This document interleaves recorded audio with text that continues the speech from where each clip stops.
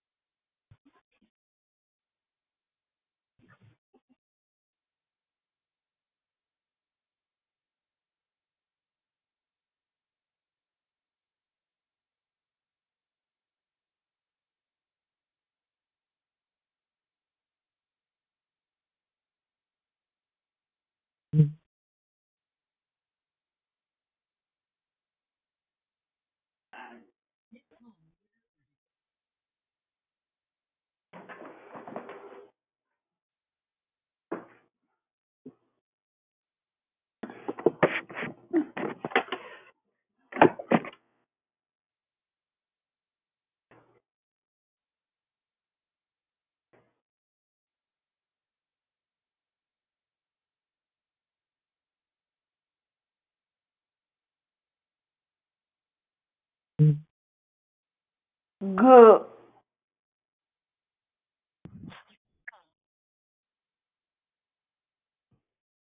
Good morning. Good morning. This is Good morning, Wanda. everyone. Good morning, Miss Wanda. Miss Barbara. Yes. Good morning. Yes.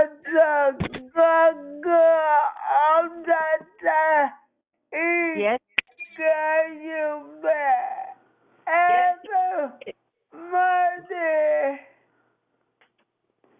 Good morning, Yvonne. Happy Monday.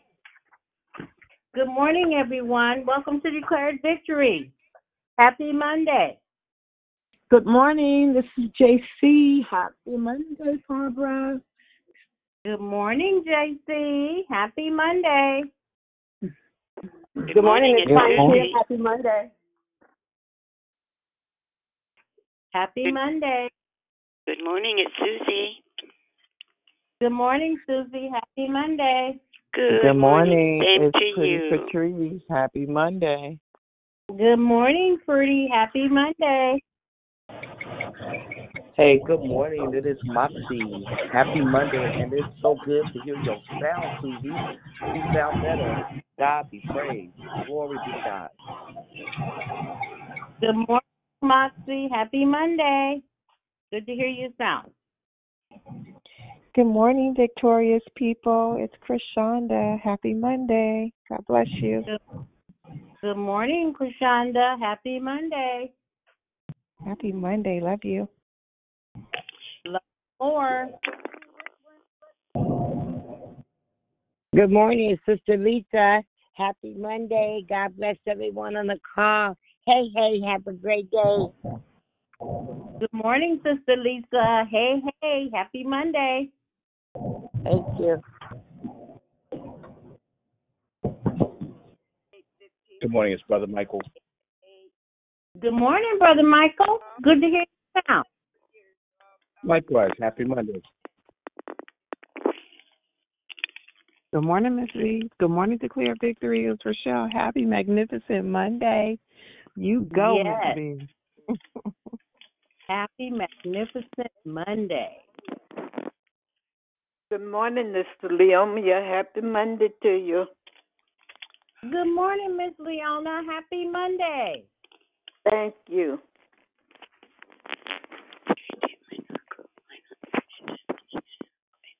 Anyone else? Good morning. Good morning. This is Leomia's daughter. Good morning, Miss Barbara. It's Gloria. Good morning, Miss daughter.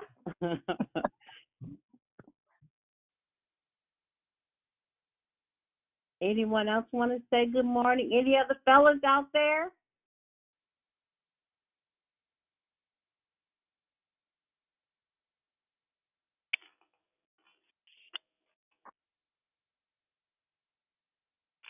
Good morning. Welcome to Declared Victory. Happy Monday.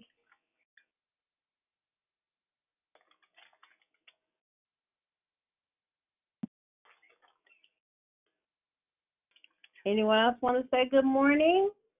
We got a couple of more minutes. Good morning. This is Juanita. Happy Monday. Good morning, Juanita. Happy Monday.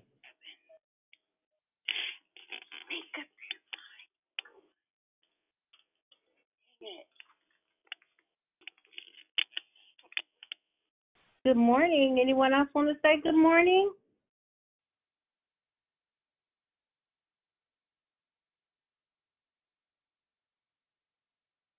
Well, happy Monday.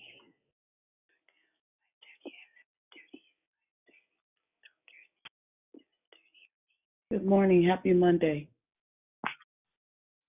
Good morning. Happy Monday. Who's that?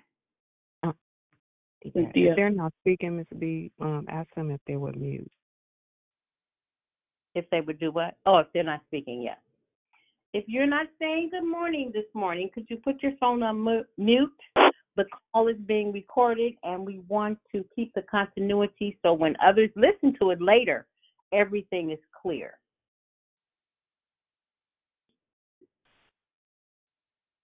Anyone else want to say good morning before I start? Yes, good morning. This is Mary. Good morning, Mary. Good morning. Good morning, it's Persistent. Good morning, Persistent. Good to hear your voice.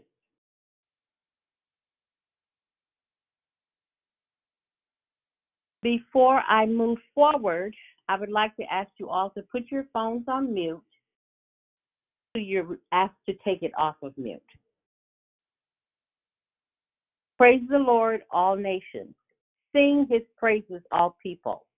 For his mercy towards us is great, and the truth of the Lord is everlasting. Praise the Lord. That was Psalms 117. Well, good morning, everyone. My name is Barbara Cockrell, better known as Mrs. B. I'm your host for today. Thank you for joining us on Declared Victory. We are a prayer call that meets Monday through Friday, starting at 6 a.m. Pacific Time, 8 a.m. Central Standard Time, and 9 a.m. Eastern Standard Time, to edify, empower, encourage, and equip you in your walk with Christ. Be sure to continue tuning in with us for the last couple of days in January. You know, January is almost gone. Our monthly theme has been seed time and harvest. And have we learned so much? The declarers will focus on fertile ground, as that is where we get all of our nourishment as we are joining through this Christian life. Make sure you invite a friend so they can be blessed too. There is one announcement for today. Please join us tonight and every Monday night for Marriage Matters, for married couples and married hopefuls. You can call into the same phone number tonight from 6:30 to 7:30 Pacific Standard Time, 8:30 to 9:30 Central Standard Time, 9:30 to 10:30 Eastern Standard Time, and you will be happy that you did. You will be blessed. There were no prayer requests that I saw on the app, but we can always continue to pray for Susie, Yvonne, Sister Lisa had asked for prayer for the Keys family and Brother Charles.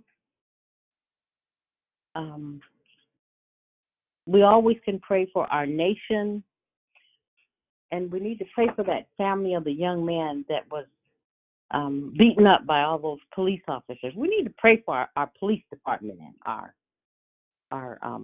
people that are supposed to be protecting us and in charge of us. The order of the call is prayer and corporate praise will be brought by Gloria. The decoration will be brought by Pastor Lavelle. Then we will go right into closing comments, hosted by the declarer. The order of the call is as follows. Prayer and corporate praise will be brought by Gloria.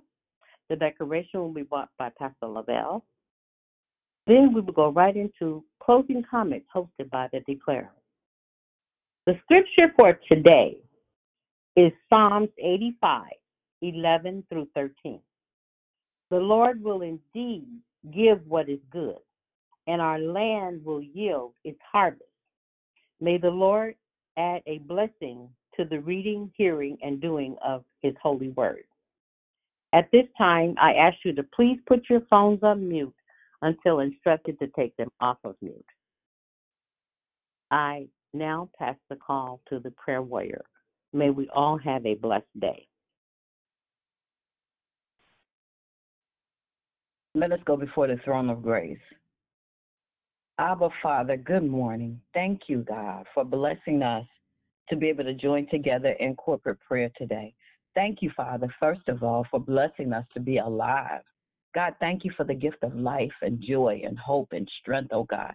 Father, we just thank you that you said where two or three are joined together, that you would be in the midst, God. So we come acknowledging that you're here You're present. We're in your presence, oh Abba, and we just bless your holy name. We thank you for the opportunity to come together around your presence, Lord God, to come into your presence and to give you praise, honor, and glory. We thank you, Father God, for the gift of Declare Victory, for the blessedness it is to the lives, Lord God, that are able to call in. And Father, I thank you for each person that's on this line this morning that's called in, Lord God, to hear a word of encouragement, Lord God, that those that will maybe come to know you today, Lord God.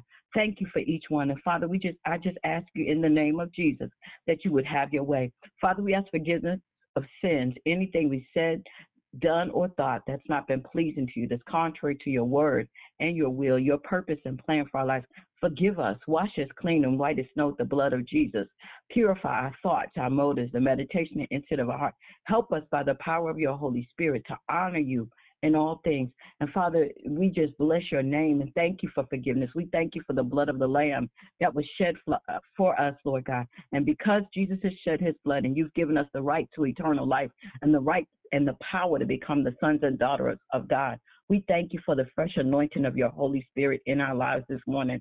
God, I thank you, my Kararobo Sunday, for every family that's represented on this line, God. I thank you, Lord God, for every person that has a prayer request, Lord God, any that were unspoken, Lord God, and Father, those that were spoken. God, I thank you for Susie. I thank you for Yvonne, Lord God. I thank you for the Heath family, God. I thank you for making a way out of nowhere. I ask you to meet each one in their point of need, Lord God. Give comfort where comfort is needed. Give strength where strength is needed. Thank you for strength and healing, Lord God. We thank you, Lord God, that according to your word, you were wounded for our transgressions. You were bruised for our iniquities. The chastisement of our peace was upon you, and by your stripes we are healed. So, God, we declare your healing. We declare your strength. We declare your comfort. We declare your power in the mighty name of Jesus, that we are, as the body of Christ, equipped to go forward and do what you called us to do. Father, we ask you to bless marriages, Lord God. Father God, bless those that are preparing themselves to be married. And we pray, Father, in the name of Jesus, that you would be the cord that binds them together, Lord God, that your wisdom and revelation and insight, Lord God, will be the core and the foundation of their marriage, Lord God. Father God, that you would give grace, Lord God, in the areas that need to be healed and delivered. And Lord God, that you would give wisdom and insight and revelation to husbands and wives on how you've joined the union together in order that would glorify your name. Bless every mother and father that's on the line, Lord God, every grandparent, Lord God. Lord God, bless our children and our grandchildren, Father. You know every situation, Lord God. Anyone that has grandchildren or children that are going through being bullied, Lord God, we ask, Father, that you would give divine insight, Lord God, that you would give favor, Lord God, and you would deliver them from the bullying situation, Lord God. And not only the one being bullied, Lord God, but you would heal and deliver the one that is doing the bullying, Father God.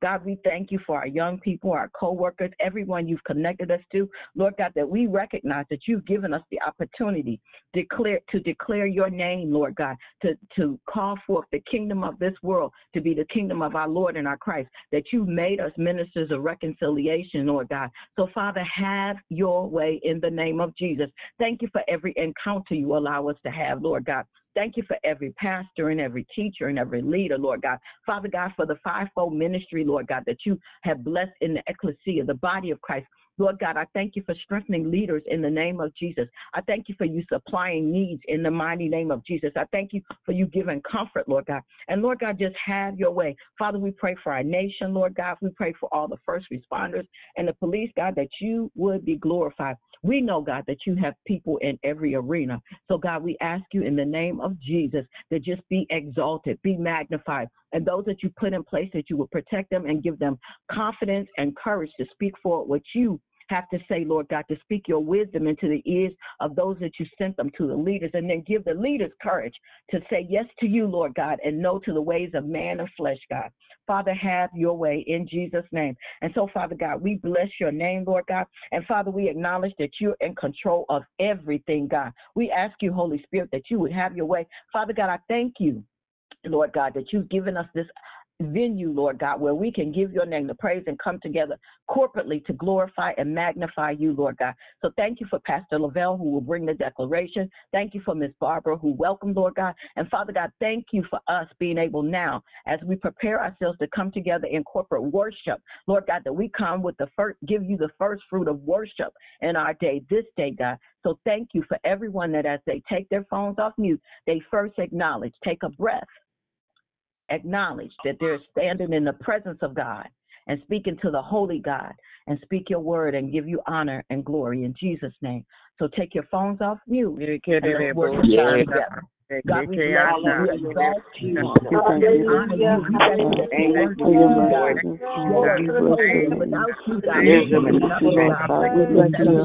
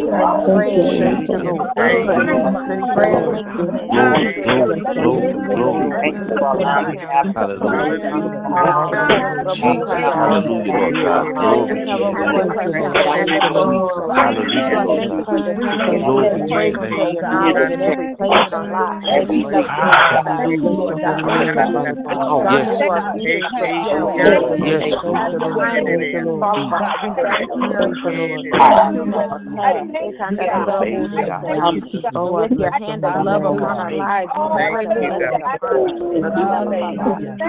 Continue and worship Jesus as you put your phone on mute. Hallelujah. Thank you, Lord. Thank you, Father. So, Father, we thank you for this opportunity of prayer and thanksgiving. And, Father, we thank you for Pastor Lavelle and the words that you have said through him, Lord. Use them to your glory. In Jesus' holy name, we do pray with thanksgiving. Amen. Pastor Lavelle.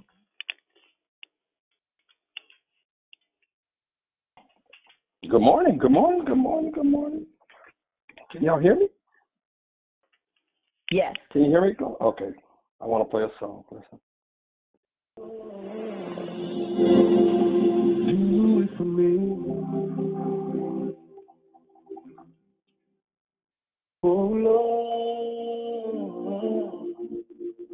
Do it for me. Oh, Lord, if you don't do it, it just won't be done. So, Lord, do it for me. Sometimes I get different and I say like this, I say, Lord, fix it for me. Anybody know that only God can do? Oh, fix it for me. Oh, thank you, Jesus.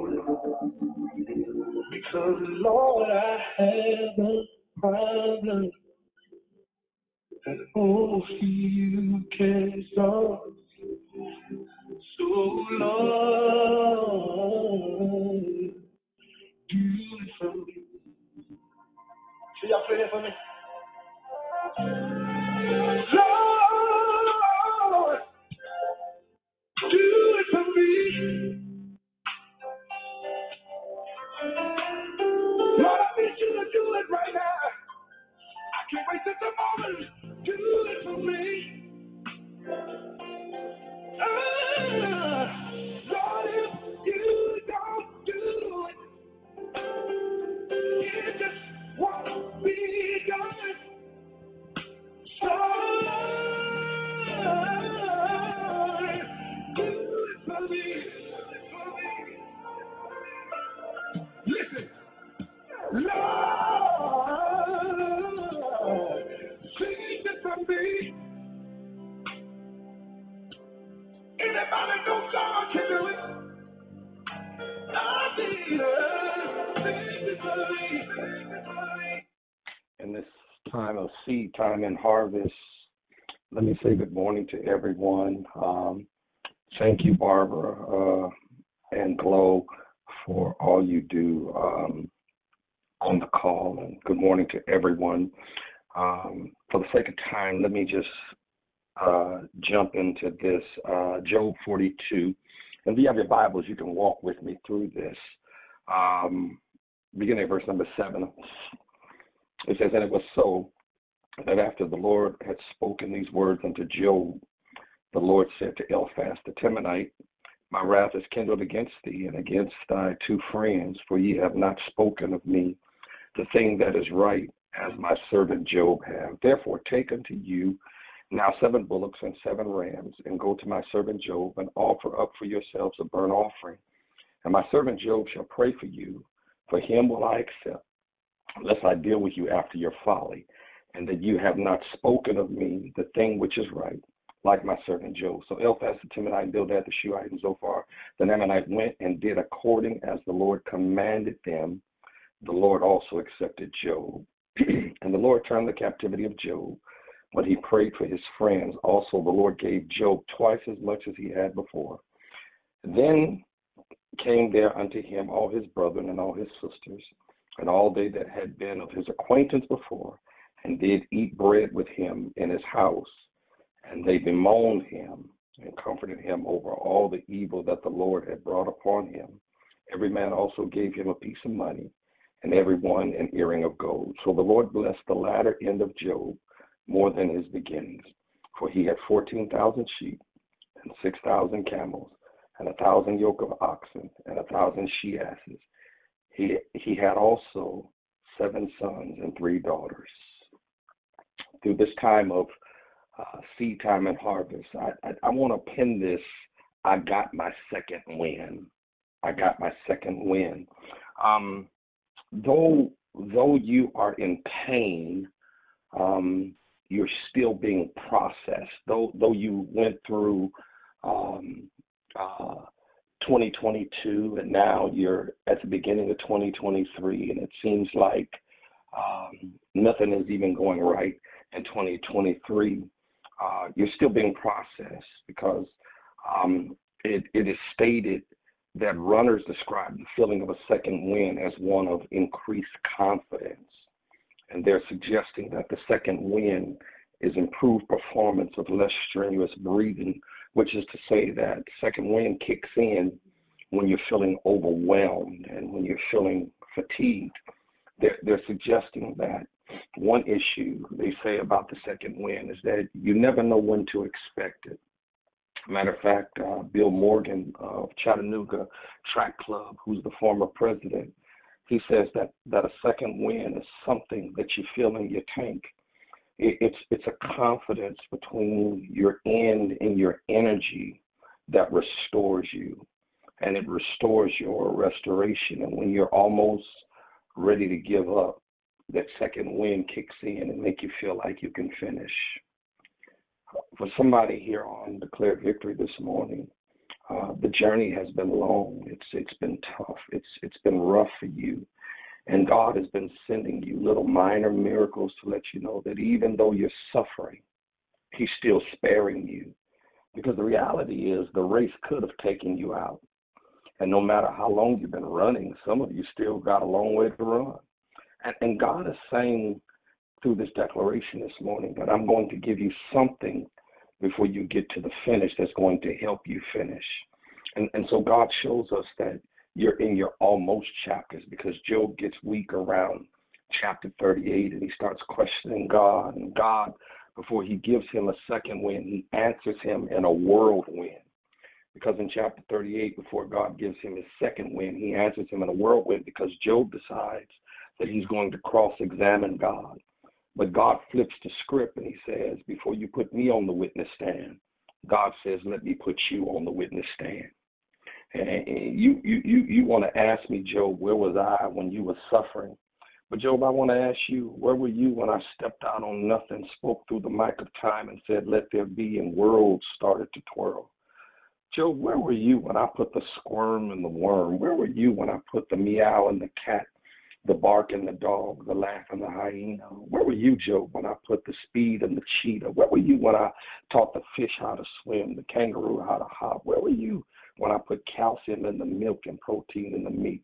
Where were you when I put the sun 93 million miles from Earth? If I had brought it 1 inch closer, you'll burn to death. If I put it 1 inch further, you'd freeze to death. Where were you, Job, when I allowed the moon to shine as the Queen Esther of the night, to shine as a yellow jackal of glory, like laying on black velvet? Where were you, Job, when I placed the stars in their silver socket? Where were you?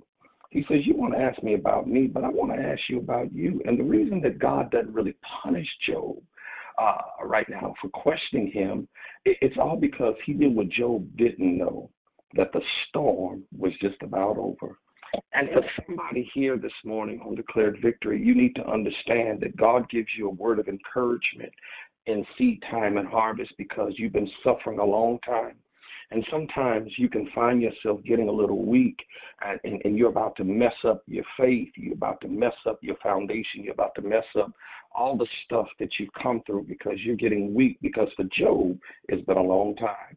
And I'm talking to somebody on this line today that you're trying to understand the very book of Job. And you need to understand that most of us think that the book of Job is about God prospering him.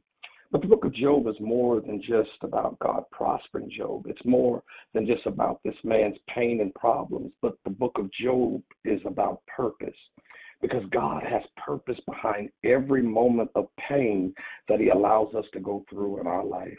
And the good news about all of what you've been going through is that you ought to thank God that though no one else knows what you've gone through and what you've been through, the Lord knows the purpose behind what he's permitting in your life. And you really ought to look at yourself and say to yourself, God knows the purpose behind my pain. Because it's not just about perseverance. It was not just about prosperity, but it was about purpose. And so what happens is when you look at the very name of Job, though these are poetic expressions, the very name of Job means hated.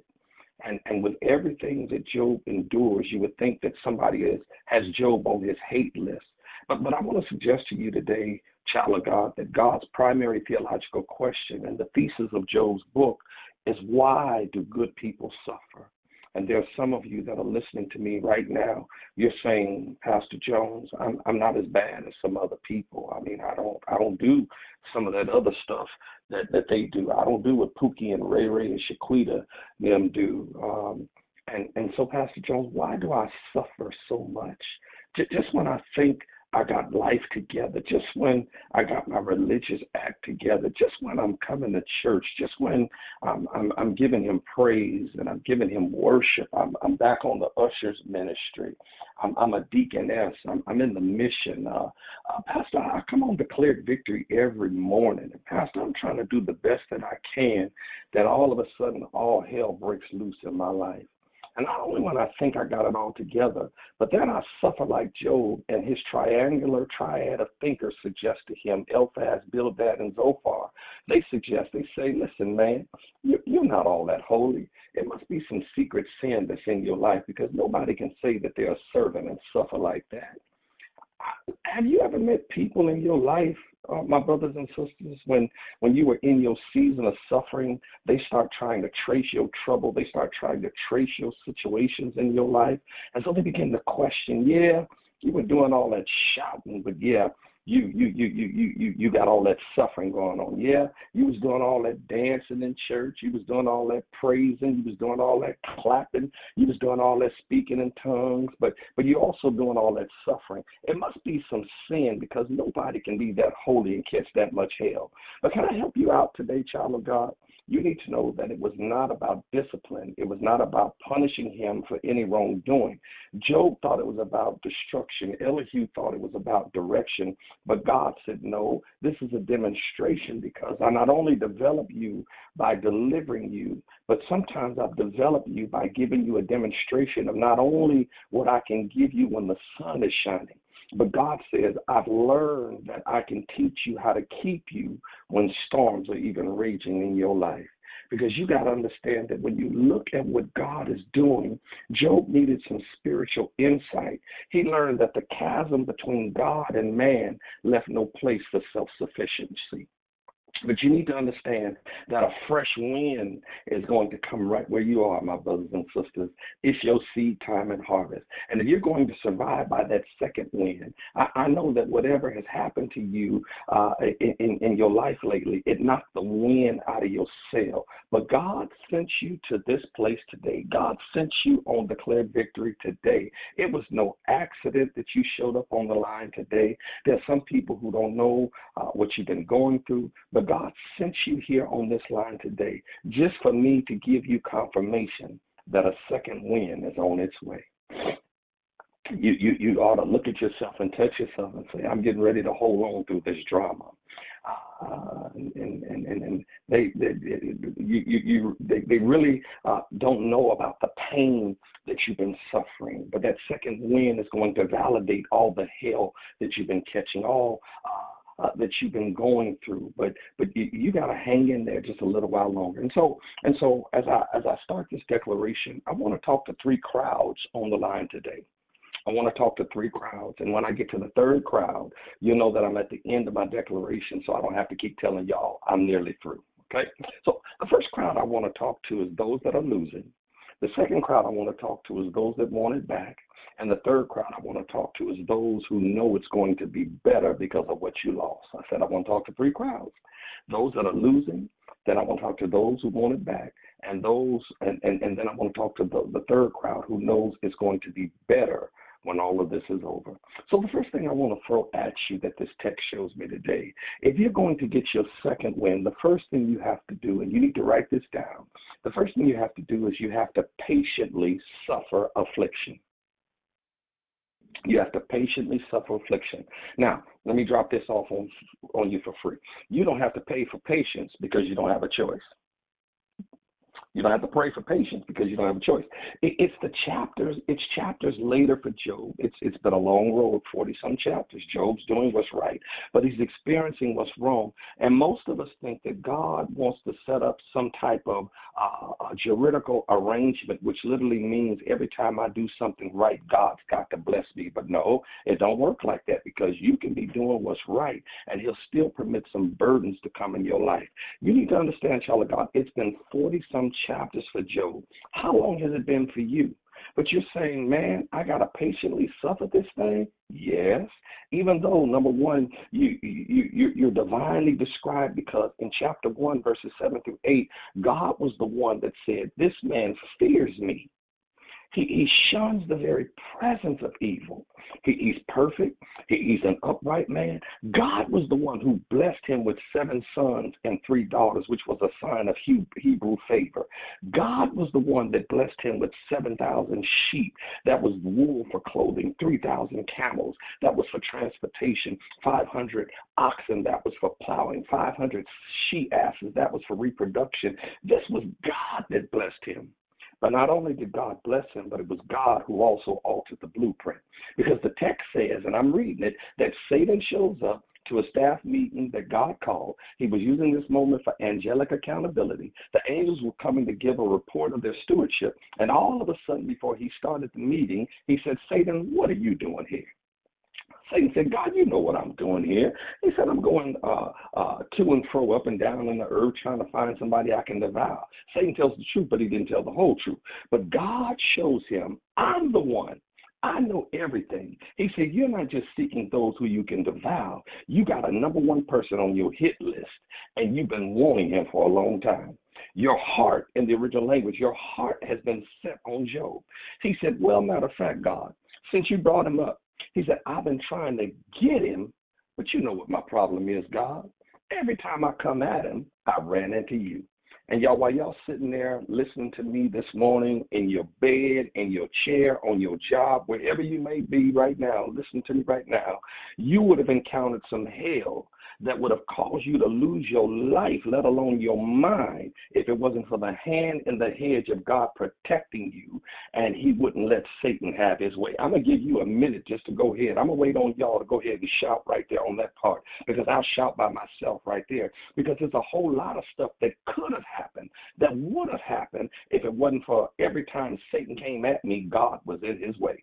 You see, you shout about what you know, what God has been protecting, but I got a greater level of sense of worship in my life, because I'm shouting today for some stuff that God could have let happen in my life, but he didn't let happen, that I didn't know nothing about. But the enemy had to confess, I would have if it wasn't for God. Wow, you ought to say to yourself, you just don't know how good God is, because there's a whole lot of stuff that did happen, but I'm shouting about what didn't happen. He says, I wanted him. He says, I went at him. He said, but every time I tried, he said, you got a hedge around him. But if you move that hedge, I'll make him curse you to your face and die. And God said, you don't know Job like that. Satan said, this is nothing but a sunshine saint, because if you do for me what you've done for him, I'll be like that too. He said, but let me move his stuff. And Satan has that same indictment today, because he thinks that you'll shout. He thinks that because the way you lift your hands, the way you dance, the way that you praise God, and your stewardship, he thinks that your spiritually and your seriousness, your spirituality and your seriousness is only tied to God because of what God gives you. And he feels if you start losing stuff, you're going to turn your back on God. But is there anybody up in here in this room today that can speak for yourself and say, Satan is crazy? Do you think I'm going to turn my back on God just because I've lost some stuff? Do you think I'm going to give up on my church? I'm going to give up on my relationship with God because I've lost a few resources? Do you think I'm going to resign on God because of some stuff I lost? I'm going to hang in there even more. He says the only reason that Job is connected to you is because of stuff. Let me take his stuff. And God said, you know what? He said, what I'm going to do, he says, I'm going to give you power, but I'm not going to give you all power. God shows him, number one, that he's omniscient. He knows all things, because Satan only told him, I've been seeking to see who I can get. But God told him, no, you didn't tell the whole truth. He said, you've been having your mind on Job. And now he shows him that I'm omnipotent because I got all power. He says, the reason I'm going to show you that I got all power is because what I'm going to do, Satan, I'm going to give you limited power, touch his resources, but you can't touch his life. You see, if you don't have no other reason to give God praise this morning, the devil meant to get the car, but he couldn't get you.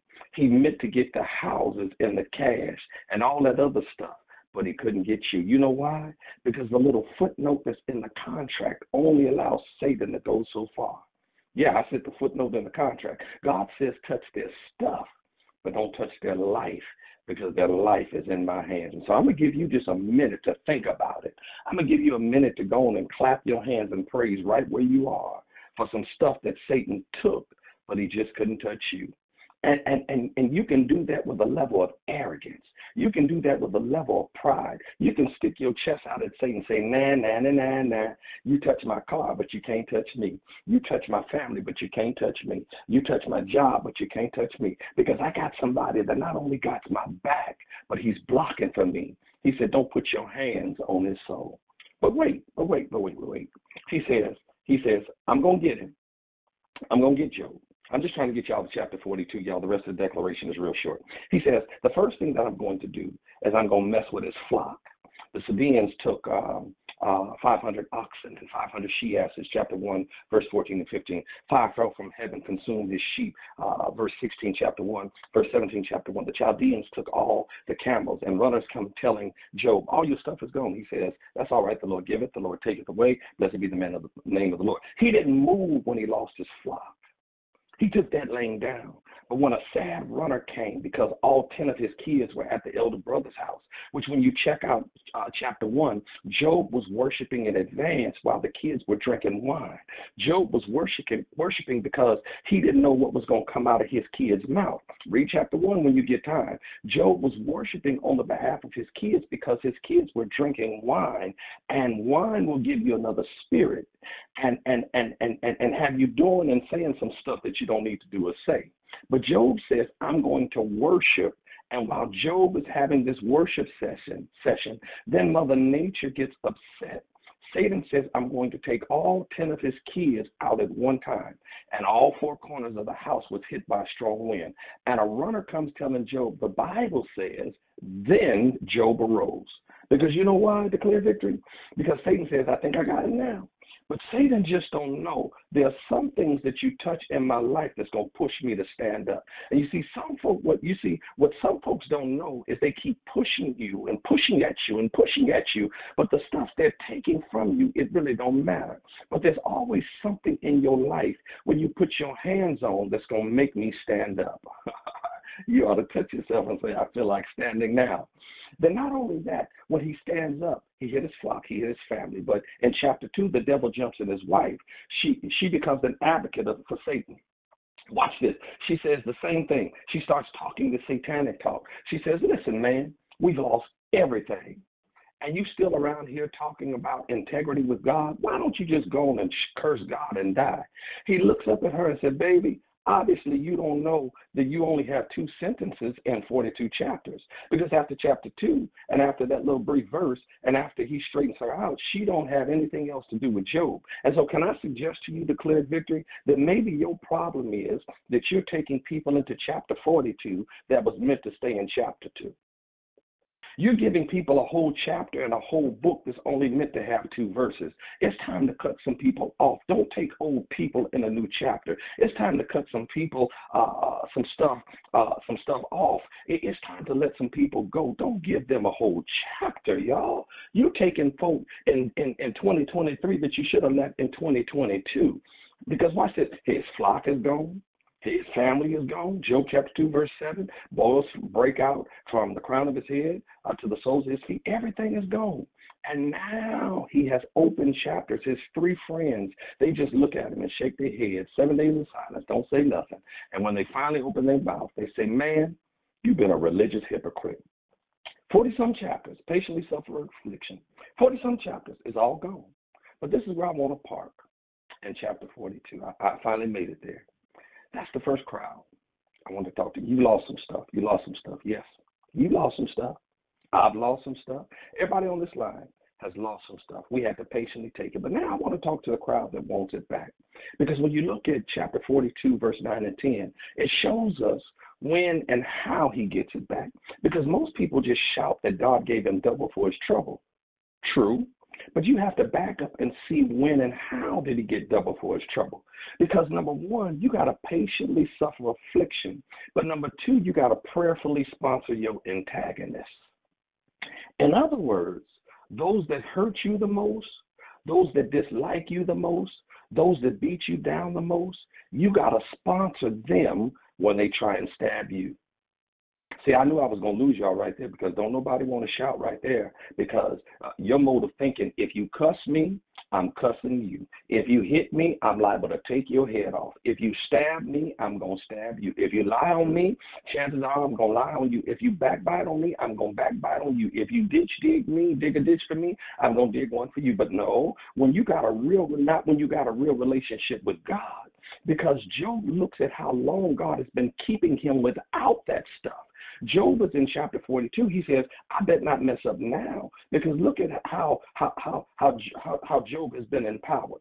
Look at verse 9, chapter 42. So Eliphaz the Temanite, Bildad the Shuhite, and Zophar the Nemanite went and did according as the Lord commanded them. The Lord also accepted Job. Now, when you back up to verse 8, he says, now you go to Job and you take him an offering. And Job is going to pray for you, which ought to be your prayer, because if he prays for you, I'm going to accept you. But if Job rejects you, then I'm going to deal with you after your folly. You see, when people hurt you, Declare Victory, they just don't know that their blessing may be tied to how you feel in chapter 42. You still don't have it? Okay, let's back up. Let's read it again. Because people don't know the favor that's really on your life. The text says, and I'm reading it, and the Lord turned the captivity of Job when he prayed. That word prayed is palau in the Hebrew, which literally means to intercede. It means to intervene. It literally means to interpose. You see, what you got to understand, while they're fake, they need your favor. That's what the cross was all about, because when Jesus was dying on the cross, he said, Father, forgive them. They didn't ask for it, but he extended it. He says, Father, forgive them, for they know not what they do, because they were operating on a level of ignorance, and they were not as intelligent because they were nailing hands. They just didn't know whose hands. They were nailing feet, but they just didn't know whose feet. They put a spear in his side, but they didn't know whose side. They put a crown on his head, but they didn't know whose head, because people hurt you because they don't have your true identity. Because if they knew the power that you had, if they really knew the value that's in your life, if they really knew the signature that's on your life, they wouldn't treat you the way they've been treating you. But watch what Job does. Job says, I'm going to treat you like a friend when you've treated me like an enemy. See, you're not ready to get your stuff back until you get rid of your enemy list and start treating your enemies like your friends. I hear you. I hear you. I hear you. I'm listening. I hear you. I hear you saying, Pastor. I hear you saying, Pastor. If I let it go, if I let them get past this, if I let them get around this, then it's going to be like they walking over me, and I'm not going to let anybody walk over me, Pastor. I hear you saying what you're saying, Pastor, but I ain't going to let them walk over me. Well, that's satanic talk, because when God's got your back, he'll use your enemies as your ushers. You see, releasing them will release you. And maybe your stuff is tied up because you got somebody else tied up. I told y'all a few weeks ago, y'all remember my declaration, LIG, you need to let that go. Now, when I started this declaration earlier, I said, y'all said y'all want it back. But now y'all done shut down on me. And it ain't because my declaration is too long. It's because you got some people in your heart and in your mind that you say, I don't care what he say, because I ain't going to show no sign of weakness, because I plan to get them back. But no, that ain't the way you got to think, because if God has been keeping you like this, if God has been blessing you like this, you don't have time to stoop to their level. Because when you treat them like an enemy, God has got to treat you the same. But when you learn how to treat your enemy like a friend, you got to sponsor your antagonist. You got to learn how to cover those that left you uncovered. You got to learn how to protect those who left you unprotected. Every hurt relationship, God was using it to push you forward. Everybody that stepped on you, God was using them to push you forward. Satan was behind it, but God says, I'm covered. Don't you know God is saying, I'm showing you how much power you have? You've come too far to be bitter. It's affecting you. It's affecting your relationship with man. It's affecting your church relationship. It's affecting your productivity in church, because you're so bitter now. You're so hurt now. Your heart is so hard. Your mind is so concrete. It's mixed up. But now it's set now. You've got to understand that you got to get in there and break all that stuff up. You get that stuff out of you, because you're acting as another person, and a person with power power don't have to keep saying it. A person with power don't use it in a negative way. A person with power says, I'm going to wait on you because you'll be back. I know you left me. I know you did me wrong, but you'll be back. And when you get back, my prayer is what you need. And so my question is there anybody... Is there anybody on the line that knows that your prayer life has got to be greater than the pressure than the enemy put on you? You ought to touch yourself one time and say, my prayer life is greater than the pain they caused me. My prayer life is greater than the enemies that I got in my life. They just don't know my prayer. And I just need a few people on the line that just don't understand that, and they want to know why you still treating me nice out of all I put you through, out of all I've done to you, because it ain't about you. It shows me that Christ deals with me the way I deal with you.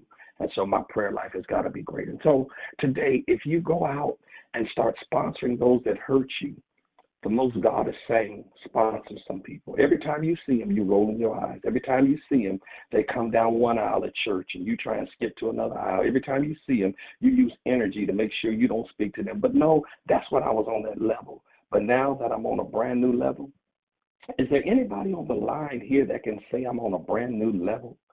Huh?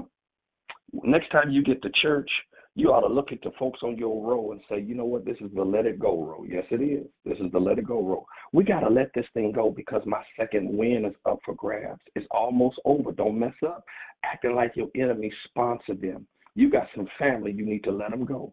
You've been holding this stuff for 20 years, and can I help you out? The reality is sometimes God won't let them be there for you because in some instances, your life, it's made for you to go through isolation so you can get confirmation. Some stuff God permits you. God won't let them answer the phone. God won't let them come to your rescue, and you got to learn how to let some people go. It's not that important because in the end, before you get your prosperity, before you get your harvest, he has to look at your prayer. Now, if I patiently suffer affliction, I prayerfully sponsor my antagonists. What else do you have to tell me, Pastor? It's in verse 10 and 11. You're going to be processed for sovereign advancement. Let me rewind that tape. You're going to be processed for sovereign advancement. Because you know what God is doing? While you're praying, God is setting the lineup. Now, you remember chapters earlier, Job said, my kinfolk failed me. But in verse 11, God sent his kinfolk to line up to bless him. Then comes his brother and all his sisters and those that had been his acquaintance before. You see, God will not send people that's ready for you until you get ready for them yourself. Sometimes God takes people from you because you're not on the level to receive them yet. Look at what he says, and I'm out of here.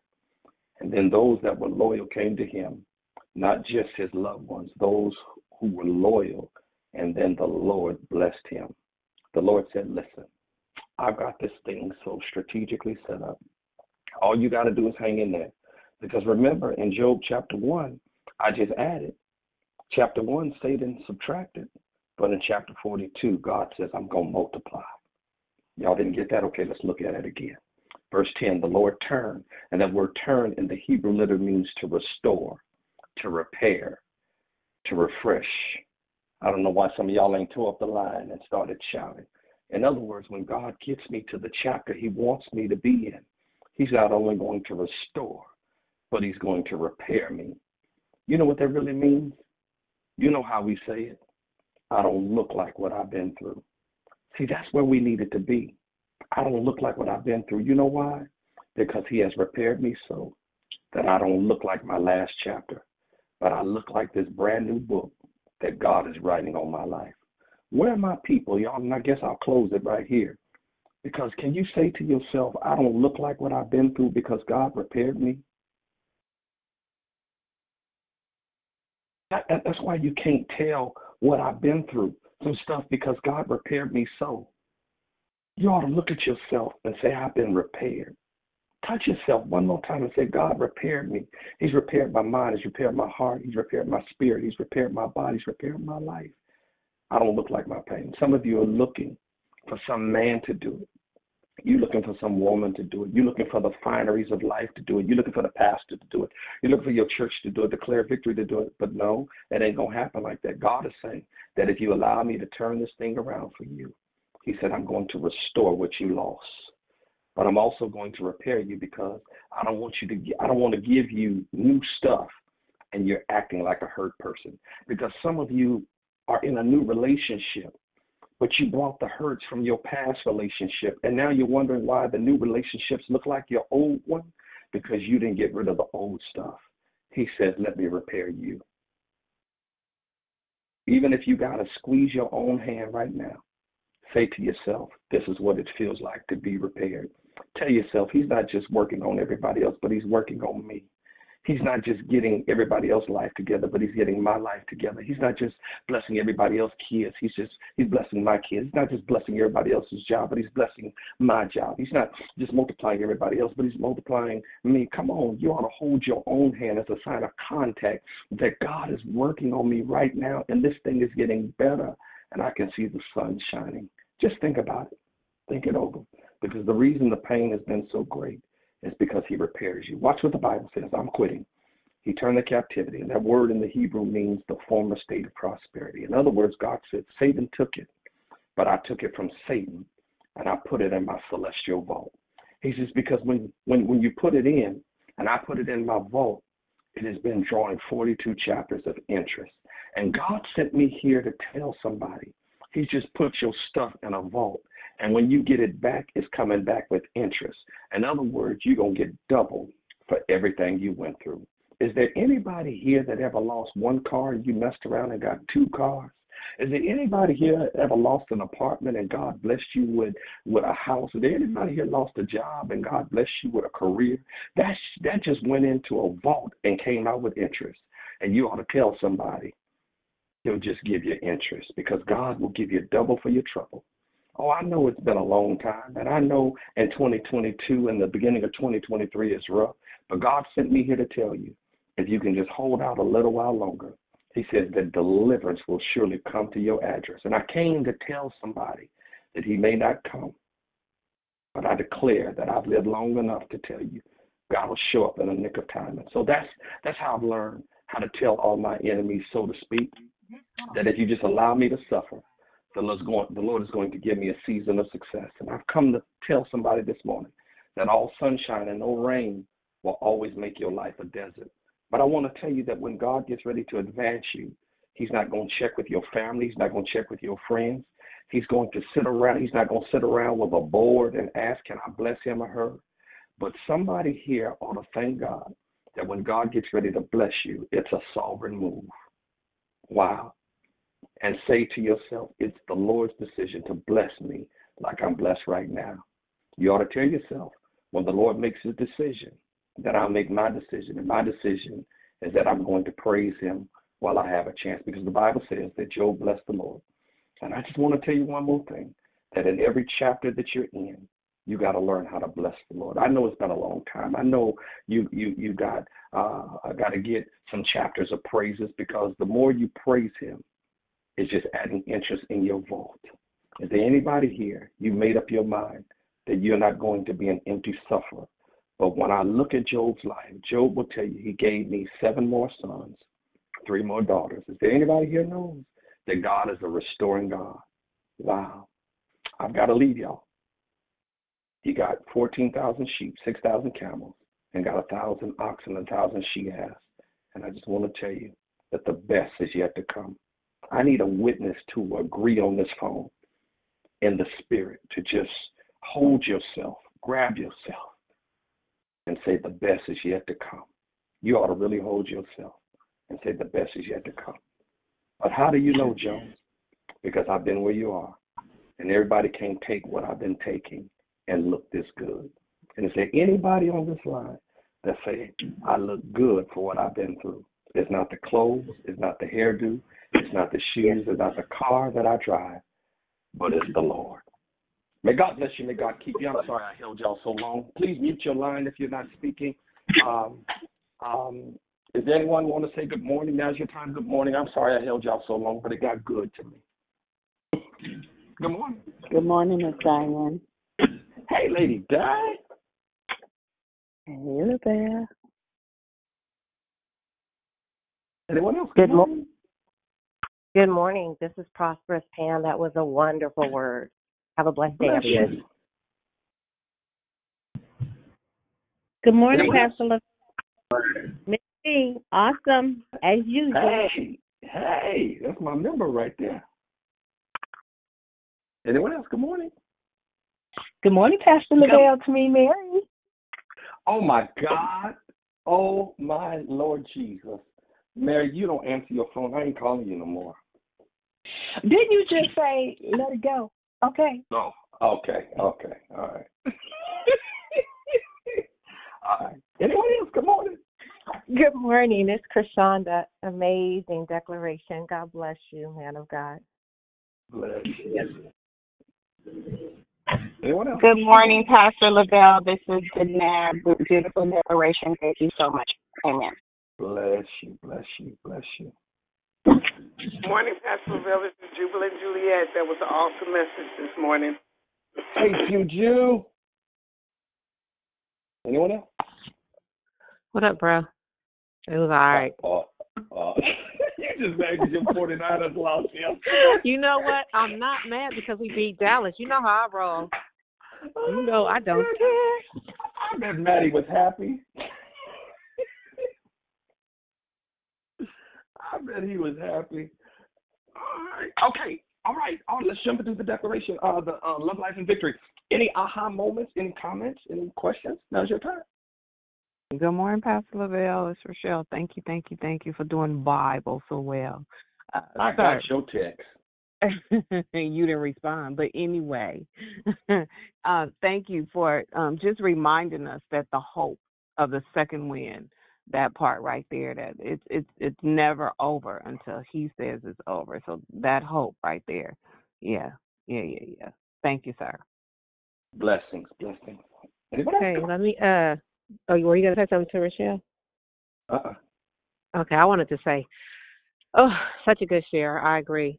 And I always love when we discuss Job, right? And what Job went through. But it always baffles me because Mrs. Job, she kind of gets thrown under the bus. But can you imagine losing 10 kids? Those are her kids too. So I did a study when I was in biblical counseling. I thought about it. It's like when you go through so much devastation like that, and back then, this is the Old Testament, they didn't have therapy. They didn't have Declare Victory. She didn't have prayer warriors around her to help her deal with the mental anguish that she too went through. But to your point, sometimes people around you, whether it's family, whomever, because we don't always process stuff the same, right? So like Job went through what he went through. And like with you, a lot of us have lost children. I lost a baby. And mentally, I went through some things, but I don't look like it. If I don't tell my story, don't nobody know that. Same with you. So we have to also remember that when people go through things, sometimes maybe not leave them behind, but pray for them and hope that they too will heal really from the inside out. So they too won't be just walking around, with holes in their soul and just looking like they got it all together. Because there's a lot of people, bro, and you know that are preaching, singing, all of that, but they're not healed. There's a hole in their soul. So, I mean, you said a lot this morning, but when you were talking about Job and his process and losing everything, sometimes people don't recover mentally, spiritually, emotionally. So I just wanted to say that, and I love you, and I'm so just grateful for who you are in my life. Wow, praise God. Thank you, Dee Dee. That is awesome. You're so right. So right. Right. Anyone else? Good morning. This is Prosperous. I had to go way across the country to call in. I hadn't called in. I did a few days ago, but I came in towards the end, Pastor Lavelle. But when you were sharing about what you've been through, and I mean, we all, like Dee Dee said, but I must have missed the part when you talked about Job, and even in all the things I've been through in life, but praise God, He's got me through them all. I used to think to myself, I never even shared it, even on the call. Well, Job only went through his thing for 9 months. I don't know why I would always say that. I would be so frustrated sometimes. And I know God even blesses me in the frustration. I'm okay with doing, not always just being frustrated with Him, but just being real. And I used to think that, but I see oh God, what he's done in my life just in a span of a year. He's just amazing. So just praise him, and just have a blessed day, everyone. All right. Anyone else? Come on. Good morning, Pastor Lavelle. This is Priscilla. Hi, Priscilla. Hey, I just want to say thank you for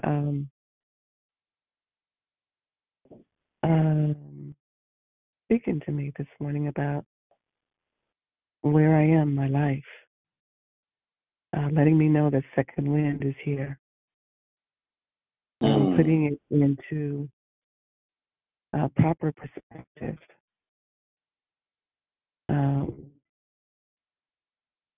Talking, you're just talking my script, I guess, talking where I am right now. As the Lord revealed to you, for those who are going through the second wind, to hang on. Acknowledging where you are right now, starting off the new year, and it ain't starting off the way everyone says it's supposed to start off. I just appreciate this entire declaration, and words of wisdom and acknowledgement of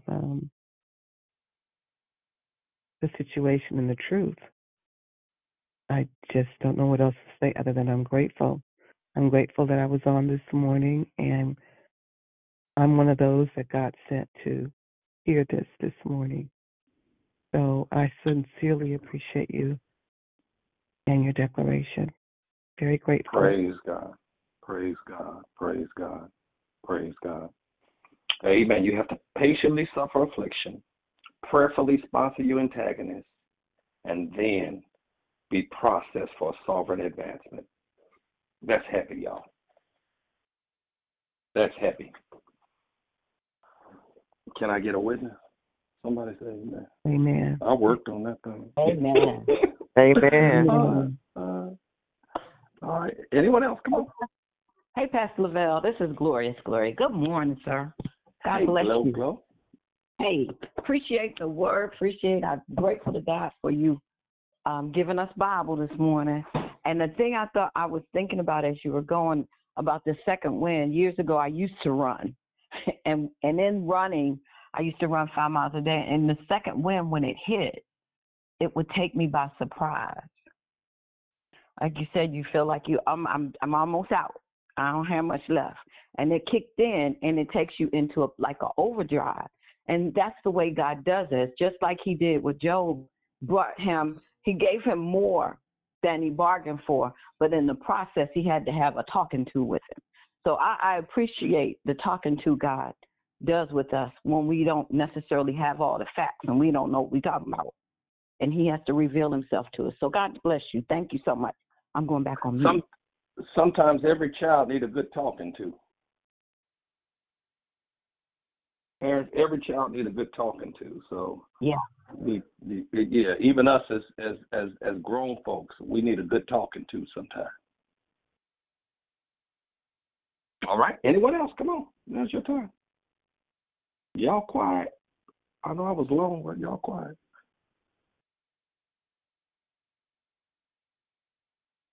Is there anybody on the line feel like their second wind is kicking in because you were ready to give up? You were ready to throw in the towel? Hey, Pastor Lavelle, this is Wanda. Thank you for your declaration. Hi. I don't think I was ready to give in the towel, but I'm dealing with everything that you talked about as far as somebody hurting me and lying on me, and it's at work, and so I've had to be the bigger person and smile and pray for them. But on the other side of me saying that I was praying for them and that I wish them well, I really was saying something else bad. Like I want to, you know what? So I'm not full-heartedly wishing them well, which is what you talked about. I don't know how to do that. I'm just going to be honest. If you hurt me, I want to hurt you back. You know, if you do something to me, I want to do something back to you. I'm not at that level yet of in my walk with God, but I'm working on it. And so I know that me holding animosity or me harboring any feelings or, you know, allowing the devil to rent space in my head or that person is not doing me any good. So it's better if I just turn it over to God. Because I just want peace. You know what I mean? And God worked it out anyway. I talked about this a couple of weeks ago, and they're moving me to a different place at my job so I can start fresh. And I guess that's my second win that you talked about. I started this morning at a new building with new people and a chance to get whatever right. So I'm just really grateful. And I love getting on the call and hearing exactly what I'm going through. Because to me, that's God speaking to you through you to me. So I'm just grateful, and I got some more hope to go about my day. And Amen. Have a blessed day. Amen.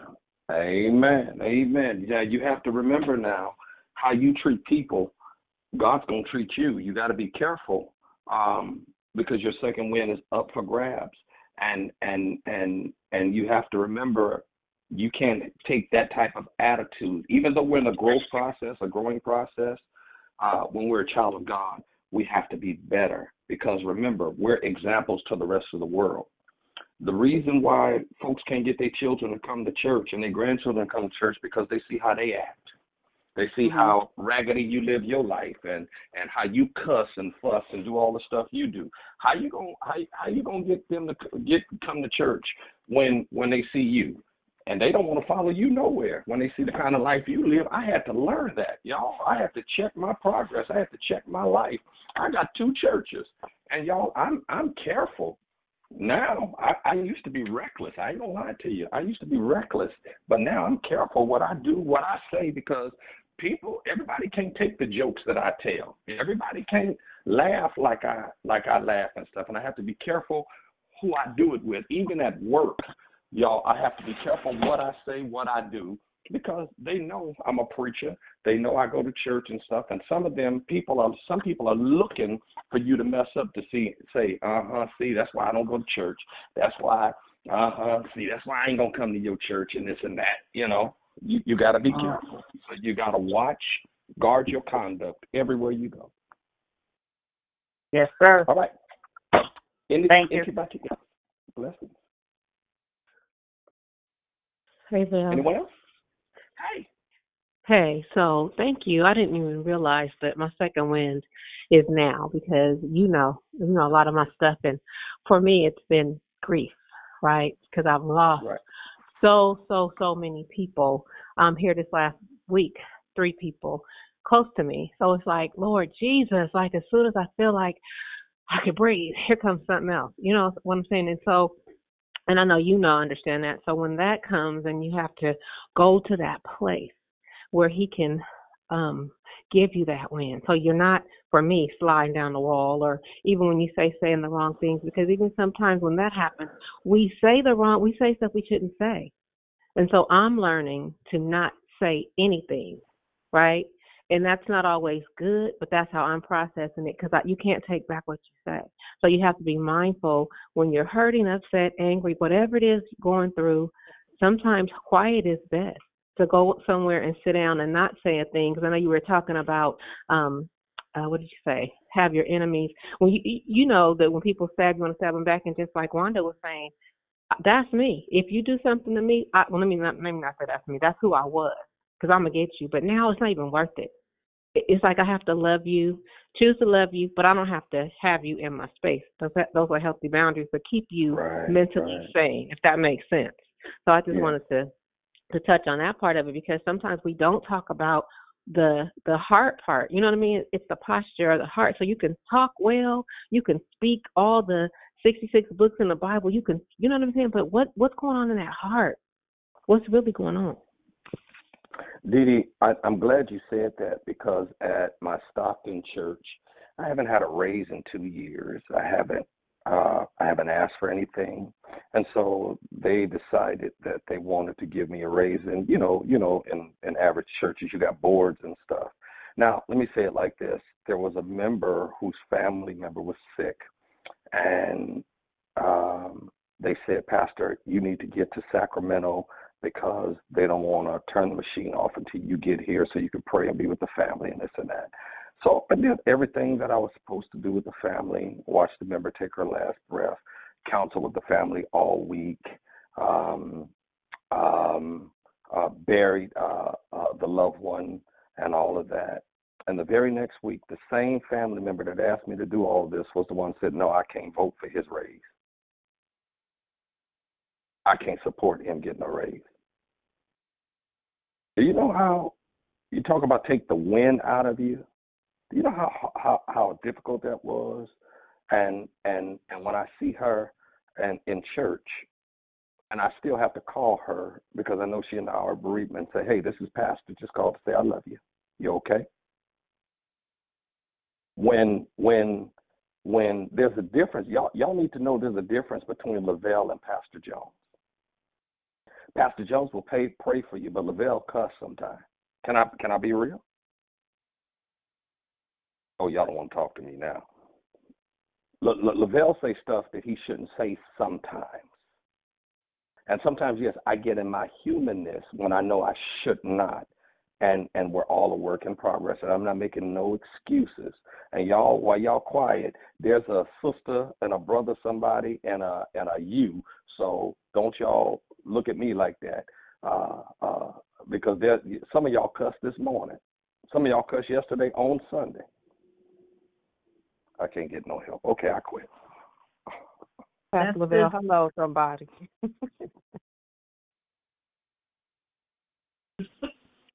You would want to deal with Pastor Jones. Yeah, you would want to deal with Pastor Jones and not Lavelle.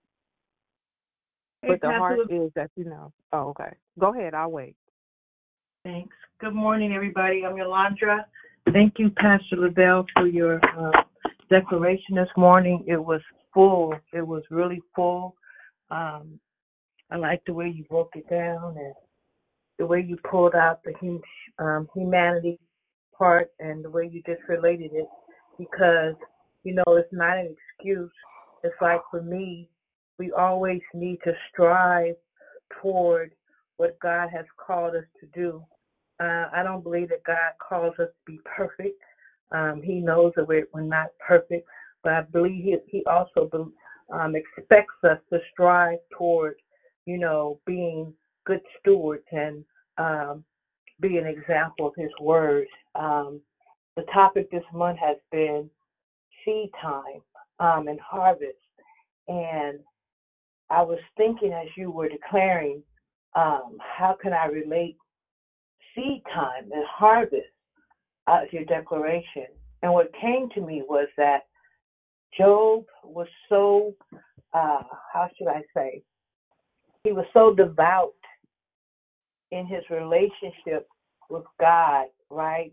Even when he started questioning, even when the humanity came up and he was, getting kind of angry, maybe perhaps getting on the whoa, why is me boat, right? The fact that he was able to weather the storm was because of the seeds that he had planted, like way back in chapter 1 or before the chapter was even written about his life, right? If I'm making any sense, right? And so I am, there's so much to what you talked about. Wanted to talk about working on forgiveness and wholeheartedly, working on forgiveness. And, I have traces of unforgiveness in my life, particularly in one particular area. And I believe that if I can't forgive, then God won't forgive me. So I really want to forgive. But sometimes, Pastor, it's like people say let it go. People say, you know, da da da da da. But sometimes I ask, how do you really do that? You know, it's like I pray for these people. You know, I pray for their situations. I pray, I ask God, I seek, and sometimes just the mere mention of their name, you're like, oh God, I'm not through it yet, right? And so, I guess what I'm trying to say, Pastor, is like we always give, you know, cliches or suggestions about what to do, but what I want to know is how do you do that, right? Well, how do you do? Number one, you have to give it to the Lord. When he says, cast your cares upon me, for I care for you, that means throw them on him. You got to stop letting folks park on your mind that ain't paying you no rent. I get that part, but how?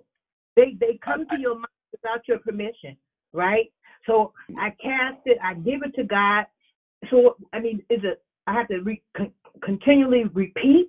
I mean, it's like. Can I say something? Please. If you don't mind. Let her. This is Prof. Go ahead.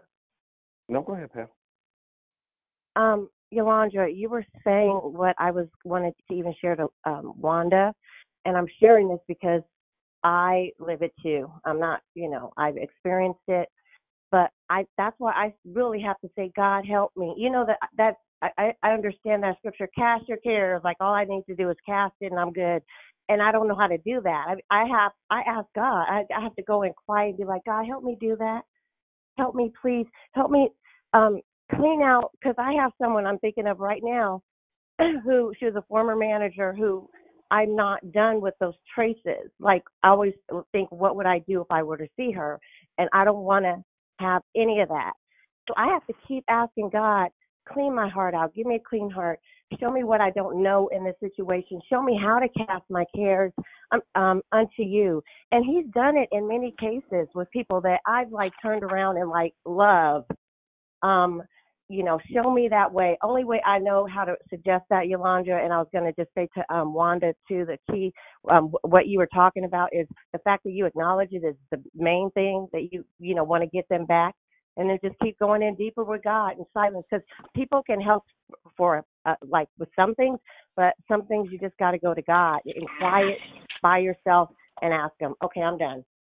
Thank you. Yolanda, listen. Dee and almost everybody that knows the Declare Victory knows this. When my son was killed on New Year's Eve, and I buried him 11, 12 days later. As soon as I buried him, the church that I pastored called a meeting to have me removed. As soon as I buried my son, they called a meeting. The same people that I had been there for, the same people that I had loved, the same people that I've been to their house, they've been to my house. I done buried their loved ones. I done stayed up late, cried when they cried. I've been there for them in every imaginable way as a pastor could, that they told me they love me and that they care about me. These are the same people that says we want him gone. And that hurt. And I had to eat that, and I had to give that to God. And they got a new pastor after I went on and resigned some years later, and asked me why I got a phone call yesterday, asked me would I be willing to come back and take that church. You were the best pastor we ever had. Would you consider? No, I'm not going to consider anything. No. So one thing you have to do, when you say give it to God, you have to give it to God and let him take it from you. Because, there are some things that stay on our mind. There are some things that are hard to let go of. But when you have to, it's just like practicing your language of speaking in tongues.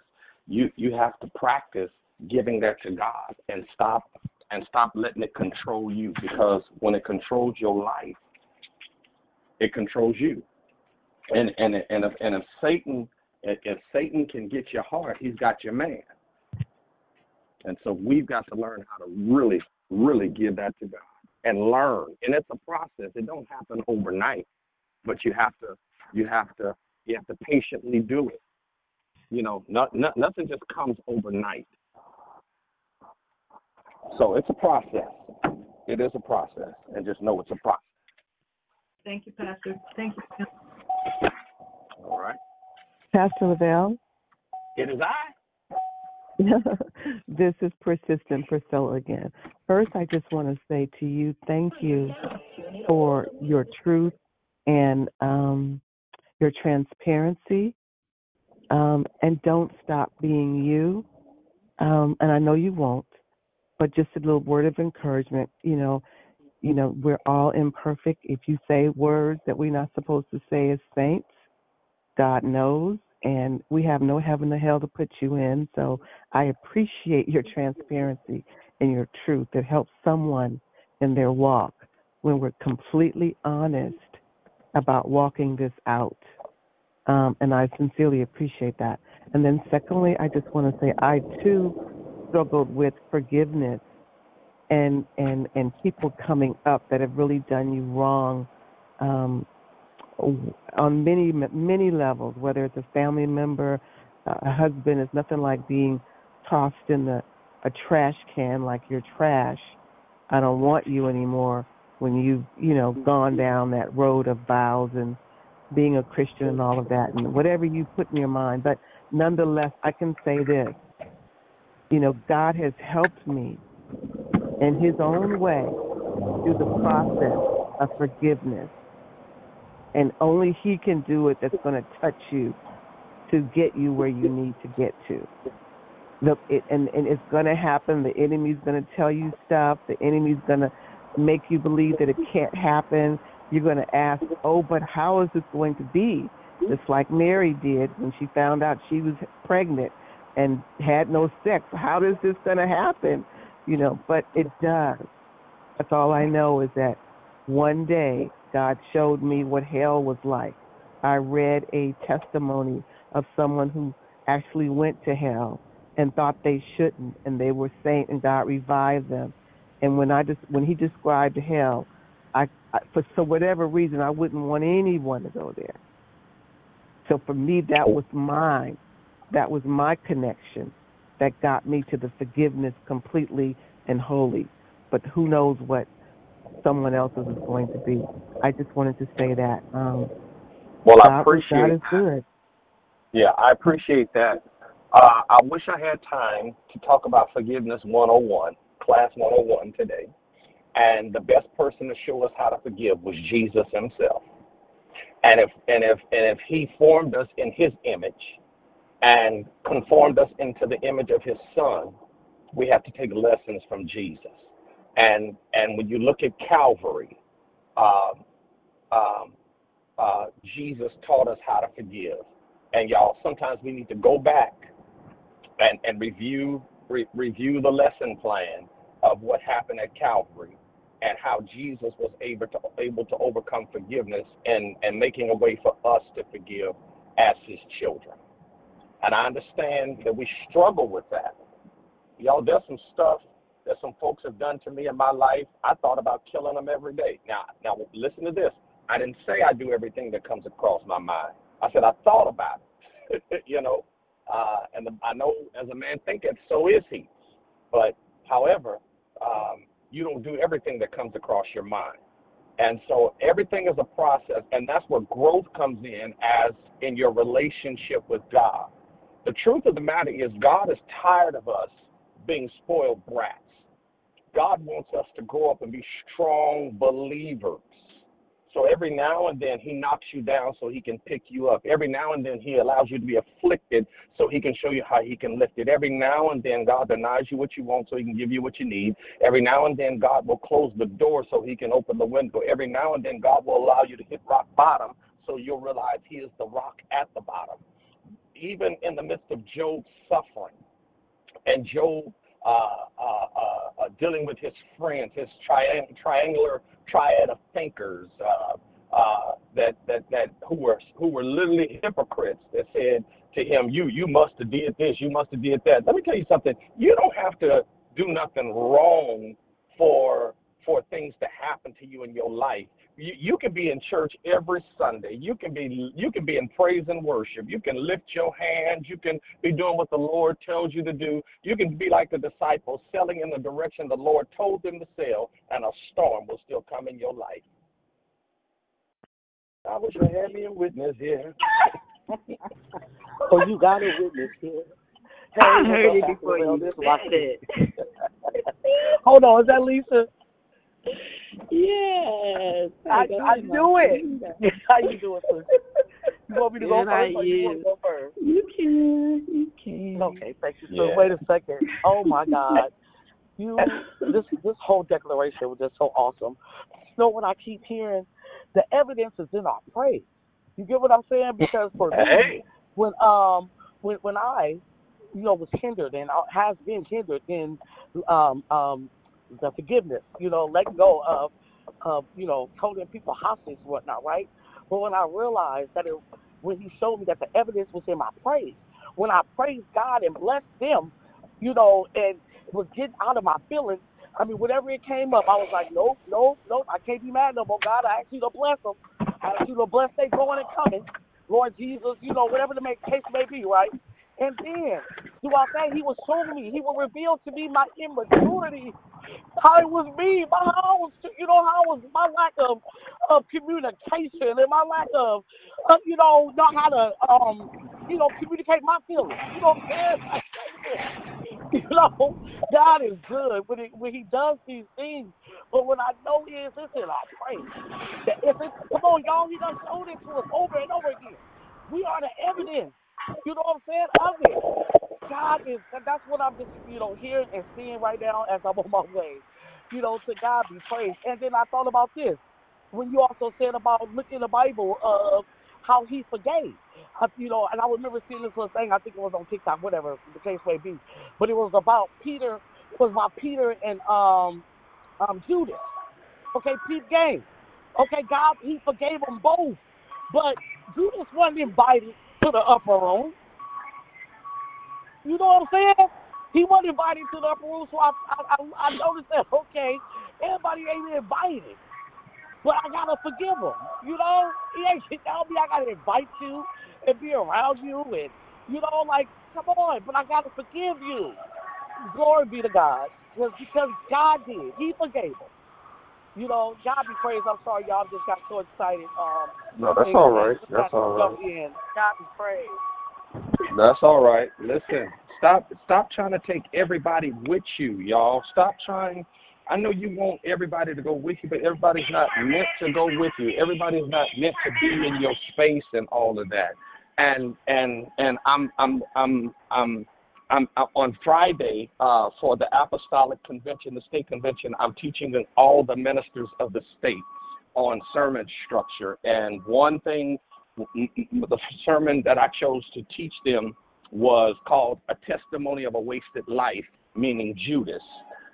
And 3 points I came up with that was he deceived the saints, he despised the Savior, and he destroyed his soul. And so I'm teaching them how to build that sermon. So you see how he played the part of a perfect actor and stuff, but Jesus still loved him even in spite of. He still loved him. He knew what Judas was going to do to him, and yet he still loved him all the way to the cross. Y'all, we still have to love people all the way to the cross. We still have to love them, even despite what we go through. And y'all, I know it's hard. I know some of y'all got some folk in your life that's done did some stuff to you, that's done said some stuff about you. Baby, you got to let it go, because guess what? It ain't adding to your life. It ain't adding to your days. And I know it's hard, but you got to figure out a way in the grace of God to give it to God and let God do what God is going to do in your life, because it ain't helping you. It ain't helping you. And you got to move past it. You got to find a way to move past it. And that's why I made the statement about relationships. The reason your new relationship look like your old relationship is because you still carrying the hurt from your old relationship and your new relationship. And you got to stop that. You got to let that stuff go. Stop thinking that he or she going to do you like the last one did you or whatnot, and give him or give her a chance to do what you need to do with each other. I mean, we have to grow. We don't want to grow. Some of us are satisfied with being like we are and staying where we are, and y'all, it's time for us to grow. Pastor Lavelle. It is I. This is Gloria again. Hello? Yes. Yeah, go ahead. Go ahead. I want to say something when you're done, Gloria. I'm going to. I just want to remind. As a reminder, we did the forgiveness workbook, and one of the things that helped me when I started getting in that place of I don't want to forgive, I don't want to move forward. It's the main paramount of that book is take whatever it is that you're trying to hold against somebody else to the cross.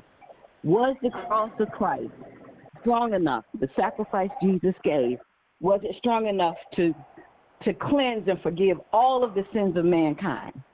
So then that means anything anybody has done to us, his sacrifice is strong enough to give forgiveness for that. If he can forgive yours, then he forgives everybody else's. And that's, for me, that's the lens that I have to continuously take whenever I'm getting out of my mind. I don't feel like being bothered with folks, and I want to nail them. I have to remember he was nailed for all of our sins, and if his sins, his death forgives my sins, it's good enough and strong enough for theirs too. Going back ain't that selfish that we're willing to, we want forgiveness, but we won't ask for forgiveness? I mean, but we don't want to forgive nobody else? Hey, this is Lisa. Hey, I was cracking up because I knew after you finished your little short dissertation, you were going to say, I wish I had you with me. I was so ready to say it. If you didn't, I was going to say it, but Moxie jumped in. It was just you know me, don't you, Lisa? I was just so like right there in it. Are you going to stream that little sermon you're going to teach to the apostles? I want to be in there. I want to hear it. Yeah, we're gonna stream it live on I think it's Saturday morning, and I've got about 100 preachers, male and female, that want to learn sermon structure. So yeah, yeah. Good. And I'm honored that they chose me. They like the way I structure sermons and the way I preach. So you do a good job, sir. You do. Yeah. You do. Thank you. So you for the bishop, the presiding bishop of the Victory Room, huh? You gonna put that stream link in the Victory Room for us? I will, and I'm honored for the presiding bishop of the PCAFI, Bishop Gates, who will be here from Indianapolis, asked me to do this. Him and Bishop Troy Dockery. So I'm honored, that they love the way I preach. So, amen. So yeah, I want to share this. There is so much about forgiveness, and I know that. We know what the word says about it. We can't be forgiven unless we forgive, and we understand that concept. Truth is, we are so in our humanity that until we get to the point where we literally can forgive like Christ did, right? Because we have to realize that we are having a human experience, but we are spiritual beings, right? And until we rely on the power of Holy Spirit to do the work in us, and we are all at different levels, right? We have to rely on him to do the work in and through us. And as long as we're trying to do it in our soulless realm, our intellect, our emotions, and our own regular feelings, right? Our intellect, our emotions, and our own will, because we have a choice to do that. That's the thing we have to relinquish. Again, soulish, that human body and the soul, our intellect, our emotion, and our will. The spirit is the thing that's going to follow with our soul, right? The Holy Spirit is the thing that's going to give us the power to really be able to forgive in the way that's pleasing before the Lord. So we have to be able to watch our words, right? I'm just really learning that in my own journey, as where God is taking me to do what I'm called to do in life. being careful with my words. People are really, really sensitive. They're triggered by our words. And I know we don't mean no harm when we say let it go. The reality of it is that's what it boils down to, right? But letting it go really means giving it to God. And people say, well, what does that mean? And how do you do that? And, let God do it and all that stuff. Truth is, we need people to continue to speak life into us. God does it, but he uses people to do it, to speak life into us, to show us how to walk this thing out called life. This is a body ministry. He's coming back for his body. That's his words, not mine. He chose that for us to be helpers one to another, iron sharpening iron, and us to strengthen one another. And I think when we realize how much we really need each other, we're all in this thing together. And I think when we learn how to really love one another in a way that matters, that keeps no record of wrong, and we realize when one part of the body hurts, that we're all hurting and suffering, really get it, 1 Corinthians kind of love, get it, then we'll start to see a difference. Word talks about, by this will they know that we're his disciples, by the love we have one towards another. I think when we can start loving and covering one another instead of exposing one another in the midst of their stuff, right, then we'll start to see a big difference. And then we can really learn how to love one another. Unfortunately, we've been hurting other people when we're hurting, and we don't even realize it. Going back to your text, until Job prayed for his friends who were really trying to help, he did have a support DD group, but they were off just as much as like Job. He didn't even recognize that he needed to go through some stuff, too, even though he was declared before God even started that he was righteous. He still had to stop and come to him and himself when he was saying, I have done nothing. I pretty much have been blameless. What have I done? Naked I came into this world, naked I'm going to return. Blessed be the name of the Lord. He never cursed God, but he still had to stop and come to the end and pray. And until he prayed for his friends that had wronged him, nothing changed. So he still learned something, even in all the great things he had done. So that's still a great lesson for us. We can think we're perfect to the extent, and nobody is but Christ, but there's always something for us to learn, how we still need each other, and we need to cover one another. Right, and what they needed, Lisa, was his prayer. They needed Job's prayer, and that's what he gave them. Yeah. Yes, and then God turned it around.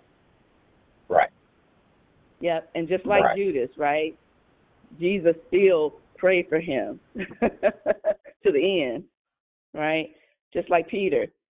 Look, I prayed for you. Satan desired to sift you as wheat, but I prayed for you. And after you've been converted, go and strengthen your brothers. Yeah. Thank you, Pastor. Appreciate it. Awesome word. Thank you. All right, y'all, this is so good. Anyone else? Let me jump in. I got kicked out. Let me jump back in. Michelle. Pastor Lavelle, you reminded me of something you said, and some time ago, one of my son was suffering from depression and all this other stuff, and we just prayed for him, and I believe God for whatever God's answer was going to be, whatever it was, because I can't see. He's Alpha and Omega. And my son called me, and he said, Mom, where's your Sunday school book? And I said, oh, it's here. He said, okay, I'm going to get it because I'm going to Sunday school on Sunday. And I was like, oh, okay. He was like, yeah. And then when he came back from Sunday school, he was so excited about the word. He was so excited to be able to have input.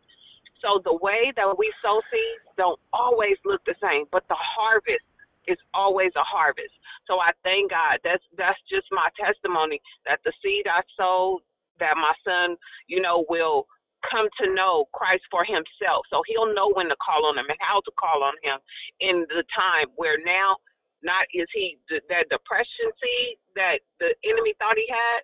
The Lord turned it around and gave him joy in the midst of his name. So that's my testimony, and thank you for reminding me. That's my second win, to see my son triumph in coming back to life and thriving.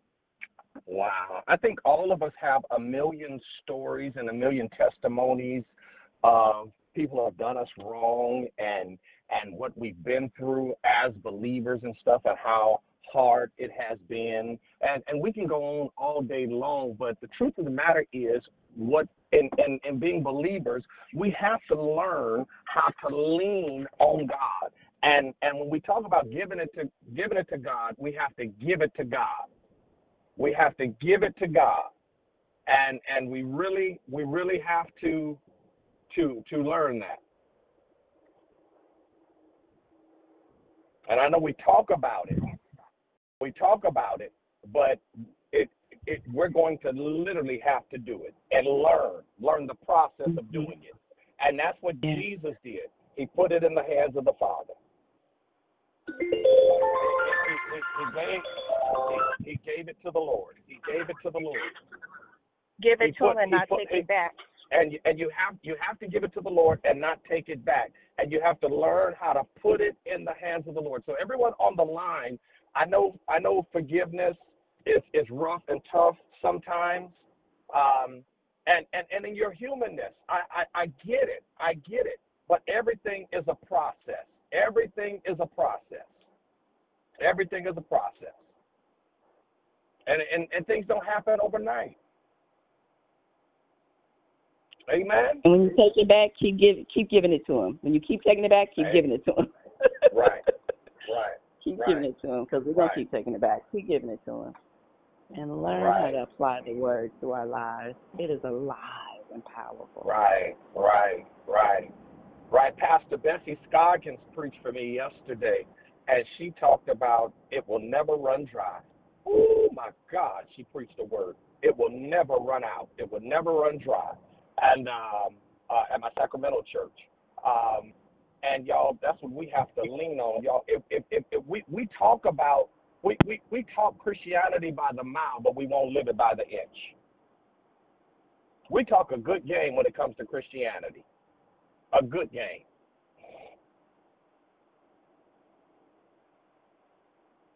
Oh, I can't get no help in the house, but okay. I mean, it's very, very important, y'all, as believers. All right, y'all. It's almost 8 o'clock. I'm tired of y'all. Dee, I'm sick of this church. I'm tired of this church. Ain't that what that little boy said? All right. Anyone else? Anyone else before we close out?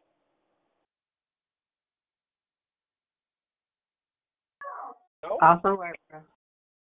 All right. May God bless you. May God keep you. Let's not forget, tomorrow night is TNT Bible study, and prayer is at 5:30 on this line.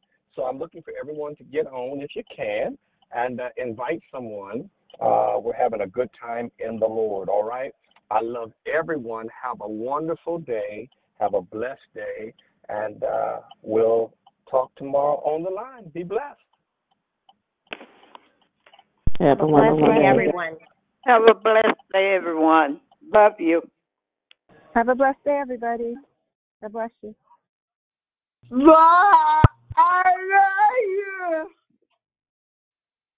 Hi, everybody. We love you. Y'all have a blessed Monday.